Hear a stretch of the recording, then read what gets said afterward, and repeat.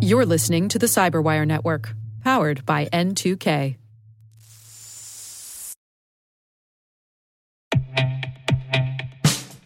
And now, a message from Cyberbit. Mastering cybersecurity is like mastering a sport. You build muscle memory through rigorous practice, then you train as a team to foster cohesion while operating under pressure. Like athletes, cybersecurity professionals thrive on hands-on simulation. But traditional courses, certifications, and open-source labs won't build you a winning team. You need Cyberbit. Cyberbit offers a hyper-realistic simulation environment for your SOC, IR, and C-suite to refine your skills, all using the market-leading SIMs, EDRs, firewalls, and WAFs they use every day. Cyberbit is offering Cyberwire listeners a free live-fire exercise. Sign up your team now at cyberbit.com/cyberwire.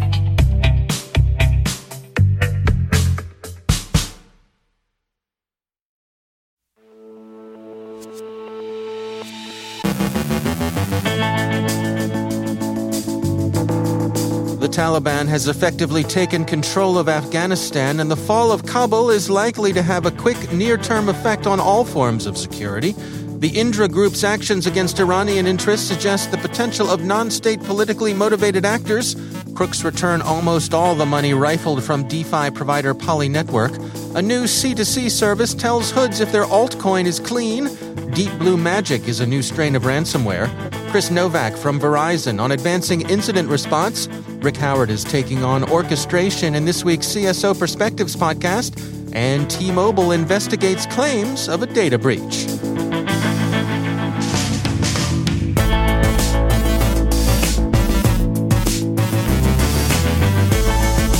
From the Cyberwire studios at Data Tribe, I'm Dave Bittner with your Cyberwire summary for Monday, August 16th, 2021.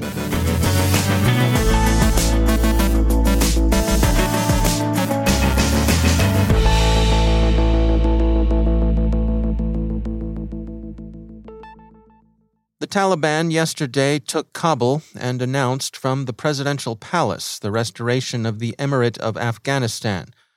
The effective collapse of Afghanistan's government Sunday and the country's general fall to the Taliban obviously represent a humanitarian disaster. U.S. President Biden intends to address the fall of Kabul later this afternoon. The details of the Taliban's swift return to power after the withdrawal of U.S. forces are beyond the scope of our coverage, but the implications of the fall of Kabul for cybersecurity will become clearer over the coming weeks. ABC News reports that from the U.S. point of view, it seems to have been more policy failure than intelligence failure, or at least an intelligence failure in the sense that, as sources in the U.S. intelligence community said, anonymously, that their assessments were disregarded. General Sir Nick Carter, chief of the UK Defence Staff, told ABC News that the situation would inevitably embolden Islamist radicalism both in Afghanistan and elsewhere. If we end up with a scenario where state fractures and you end up essentially with a security vacuum, then there's absolutely the ideal conditions for international terrorism and violent extremism to prosper yet again. Go to ABC News and listen to the entire interview. The Taliban's ascendancy may also augur an increase in newly emboldened Islamist activity in cyberspace. Historically, that had been largely concentrated on recruitment and operational planning, then on radicalization and inspiration, and of course on website defacement. Website defacement is unlikely to rise above the nuisance levels it achieved earlier. Whether sufficient talent has or will be attracted to the movement to mount more disruptive or destructive attacks remains to be seen.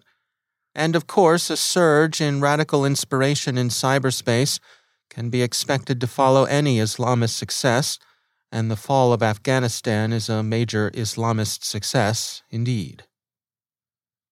An example of what a non-state actor can accomplish in the ways of politically motivated cyber attacks may be seen in Iran's recent experience. Security firm Check Point has more on the Indra Group, an Iranian opposition group it believes to have been responsible for recent cyber attacks affecting Iran's rail system. Some of the effects amounted to taunting defacement in station message boards. But Check Point says that there was more to it than that. The group deployed wipers against some of its targets, and the code suggests that they were also behind operations against a range of companies in Syria during 2019 and 2020. The company said, quote, Check Point analyzed artifacts left by the cyber attack on Iran's train system, learning that the attack tools were technically and tactically similar to those used in malicious activity against multiple companies in Syria, end quote. The New York Times thinks the incidents illustrate the growing capability of non-state actors. Quote, an opposition group without the budget, personnel, or abilities of a government could still inflict a good deal of damage, end quote. The Wall Street Journal reports that the thieves have returned almost all of the over $600 million taken from Poly Network. All but about $33 million has been returned, with the outstanding balance entirely in Tether tokens that Tether had frozen in an attempt to recover its funds. Reuters confirms that Poly Network has offered the hackers a $500,000 bug bounty. The company has also publicly thanked the hacker, whom they refer to as Mr. White Hat, for helping them improve their security. A question. Is this a case in which the distinction between a bounty and an extortion payoff amounts to a distinction without a difference? It seems unlikely that a criminal would swap $600 million for $500,000, so the crooks may have felt the approach of the law and decided that discretion was the better part of valor. On the other hand, $500,000 is an awfully big bounty. We imagine that there's more to this story. As authorities and victims of various forms of online fraud have shown an ability to track and claw back ill-gotten altcoin, a subsector of the C2C market has emerged, offering to verify that cryptocurrency being used for illicit purposes is clean, untrackable, and unrecoverable. The BBC reports that the analysis firm Elliptic has found and looked into a service on the darknet that's designed to do just that. Elliptic told the BBC, quote, it's called anti-analysis, and criminals are now able to check their own Bitcoin wallets and see whether any association with criminal activity could be flagged by authorities, end quote. So far it's imperfect, but of course that can be expected to change should anti-analysis proprietors be unmolested to improve their product. Heimdall, the security company named for the guardian of Asgard's Rainbow Bridge, late last week described a new strain of ransomware, Deep Blue Magic, that abuses a legitimate third-party disk encryption tool by initiating but not finishing the encryption process. Deep Blue Magic disables security software before beginning encryption, subsequently deleting its own executables, rendering it resistant to forensic analysis. Heimdall says that it's found a way of restoring affected systems, but Deep Blue Magic will bear watching. Various ransomware gangs are actively exploiting the Print Nightmare Windows vulnerability, Cyberscoop reports. CrowdStrike last week reported that Magnaber operators were using the vulnerability against targets in South Korea. A little later, Cisco Talos described how the Vice Society, a criminal group that made its creepy bones by hitting school districts and healthcare organizations, has also turned to Print Nightmare. This particular vulnerability has proven unusually difficult to fix. Microsoft, and we disclose that Microsoft is a sponsor of the Cyberwire, has both patched various aspects of the print spooler issue and recommended that users disable this particular service. And finally, T-Mobile is investigating a criminal's claim to have breached a very large set of customer data, possibly 100 million fulls, held by the mobile company, Reuters reports. As we speak today, that investigation remains in progress, and we'll have some updates and industry reactions in this afternoon's pro-privacy briefing. One effect of the story, however, was already evident by late morning. Barron's reports that T-Mobile stock was down by 3.5% in early trading.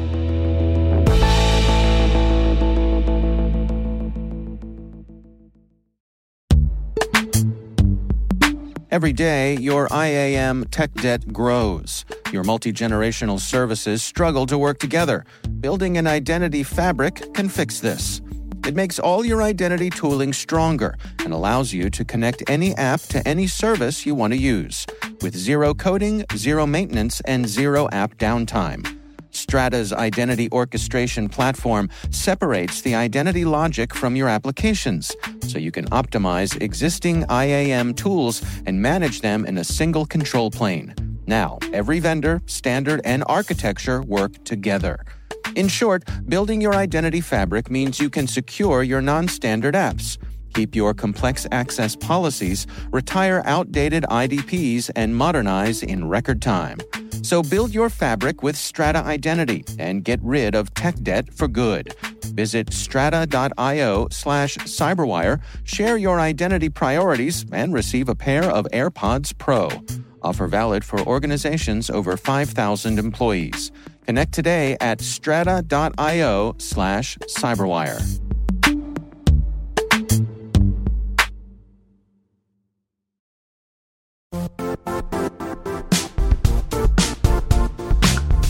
The IT world used to be simpler. You only had to secure and manage environments that you controlled. Then came new technologies and new ways to work. Now, employees, apps, and networks are everywhere. This means poor visibility, security gaps, and added risk. That's why Cloudflare created the first-ever connectivity cloud. Visit cloudflare.com to protect your business everywhere you do business.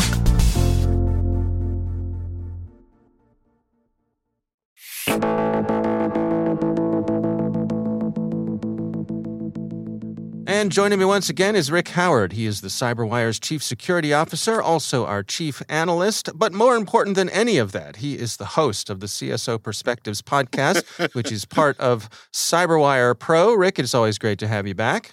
Thanks, Dave. I appreciate that. So on this week's CSO Perspectives, you are talking about orchestration. Now, I'm going to go out on a limb here and assume that you have not replaced Dimitar Nikolov as the musical director for the Philharmonia Orchestra in our great city of Baltimore. So what exactly is going on here, Rick? Well, you're right about that, Dave. I had just under 3 years, count them, 3 of my mom force marching me to accordion lessons when I was just a wee lad. So I'm sorry. Yeah, I know. Oh, boy. Unless we want to, the people of Baltimore want to hear a 55-year-old rendition of it. That's amore, okay? I think it's best that I stay off the stage. Were the young ladies lined up around the block when they heard you playing the accordion? I can only imagine. They absolutely did, yeah. And yes, I want to make that perfectly clear to everybody. I said accordion lessons. Yes, that was accordion. Well, I learned something new here today. And in addition to the endless pit of talent that you bring to the CyberWire, which never ceases to amaze me, what exactly is going on here when we're talking about orchestration? Yeah, we're talking about orchestrating the security stack. And so how do you maintain and update with high velocity all of that software and hardware you're using to implement things like, zero trust and intrusion kill chain prevention, resilience, and risk forecasting? Well, I'm no expert when it comes to these things, but are you saying to me that security people shouldn't just remotely log into these systems and just start making changes manually? Rick, come on. What is the better way? I sad face, I think a lot of people are still doing that, all right? Because the crux of it is that there are many different approaches, but none have really caught on as the community's best practice that most of us are using. We have everything from using a standard DevOps model to using our SOAR SIEM tools to sort of bridge to the DevOps model, to installing a single vendor orchestration platform from one of the big firewall vendors, and finally, maybe moving our entire organization over to some SASE architecture. And I realized that I just threw a metric ton of acronyms at everybody, all right? So, but if they want to find out what all that means, they should just come listen to the show. All right. Well, it is CSO Perspectives. It is part of CyberWire Pro. You can find out all about that on our website, thecyberwire.com. And not only is he a chief security officer, he is an accordion player. Accordion player extraordinaire. That's right. That's right. Rick Howard, thanks for joining us. You betcha, sir.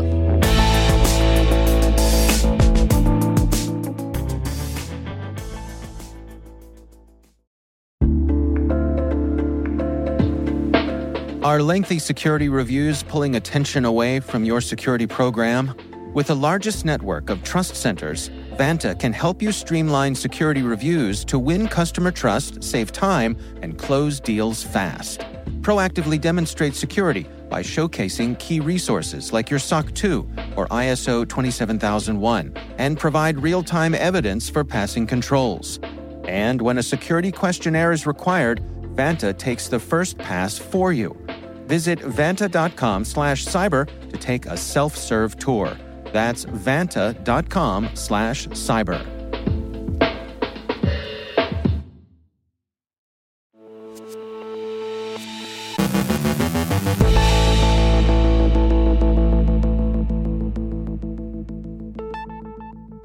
And joining me once again is Chris Novak. He's the Global Director of Verizon's Threat Research Advisory Center. Chris, it's always great to have you back. I wanted to touch today on incident response. I know you and your team have been focused on this lately. It's something where you're looking on advancing your capabilities there. What can you share with us? Sure. Yeah, always great to be on the show, Dave. Thanks again. So yeah, we're always looking to try to figure out what it is that we can be doing to evolve our capabilities, evolve the kind of outcomes that we can bring to clients when they're looking for help from an incident response perspective. And, when we look at things, there's been the historical, traditional way of doing things. You'd go on site, you'd grab disk images. Heck, I remember back in the early days. I mean, these are real early days. I'm dating myself here, but we'd go on site with a binder full of floppy disks to boot up a system, and then you'd have a hard drive you'd try to pull that data down on, and it would take seemingly weeks to grab a forensic image. And obviously things have evolved substantially since then. Things have gotten so much faster. But we're trying to obviously move away from that entire model altogether. Now almost everything we do is able to be done remotely. We're able to extract a lot of triage data from systems without ever having to actually physically lay hands on them. But one of the things we're trying to extend beyond that is, obviously everybody knows Verizon as a giant telco. One of the things we're trying to take advantage of is some of our new capabilities around things like 5G and how we might be able to integrate 5G connectivity and the speeds that brings with our ability to provide a client with out-of-band data collection.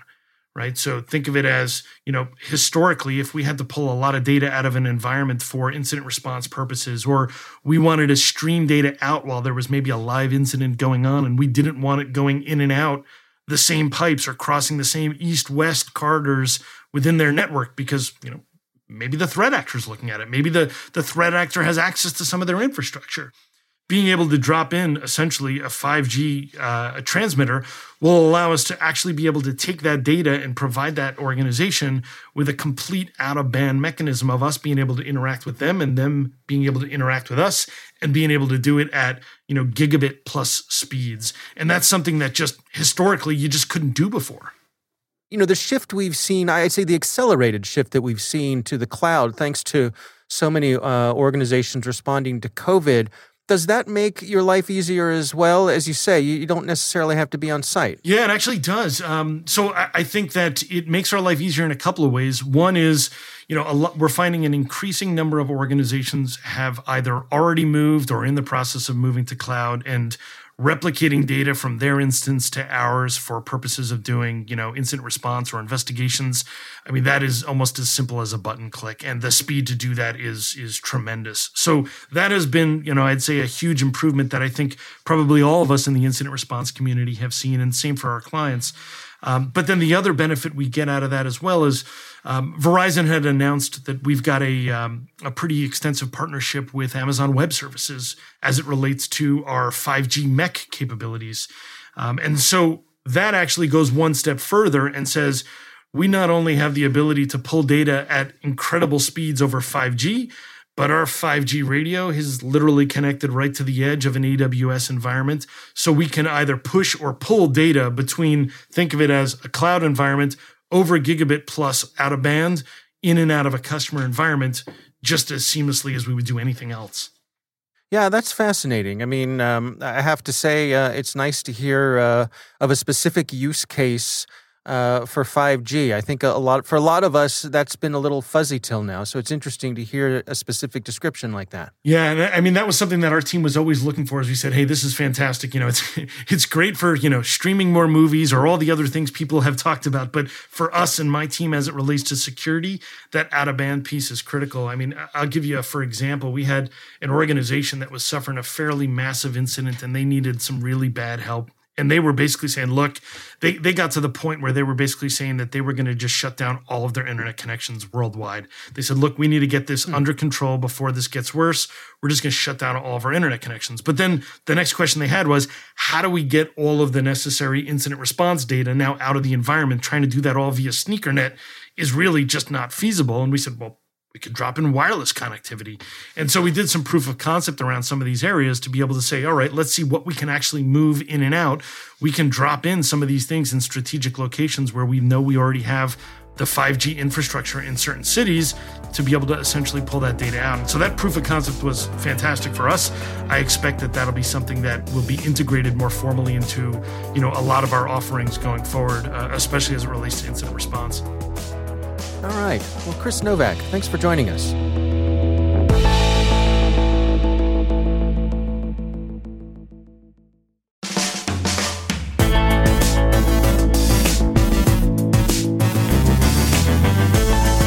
And that's the Cyberwire. For links to all of today's stories, check out our daily briefing at thecyberwire.com. Don't forget to check out the Grumpy Old Geeks podcast, where I contribute to a regular segment called Security, I join Jason and Brian on their show for a lively discussion of the latest security news every week. You can find Grumpy Old Geeks where all the fine podcasts are listed, and check out the Recorded Future podcast, which I also host. The subject there is threat intelligence, and every week we talk to interesting people about timely cybersecurity topics. That's at recordedfuture.com/podcast. The Cyberwire podcast is proudly produced in Maryland out of the startup studios of Data Tribe, where they're co-building the next generation of cybersecurity teams and technologies. Our amazing Cyberwire team is Elliot Peltzman, Trey Hester, Paru Prakash, Justin Sabi, Tim Nodar, Joe Kerrigan, Carol Terrio, Ben Yellen, Nick Filecki, Gina Johnson, Bennett Moe, Chris Russell, John Petrick, Jennifer Iben, Rick Howard, Peter Kilpie, and I'm Dave Bittner. Thanks for listening. We'll see you back here tomorrow.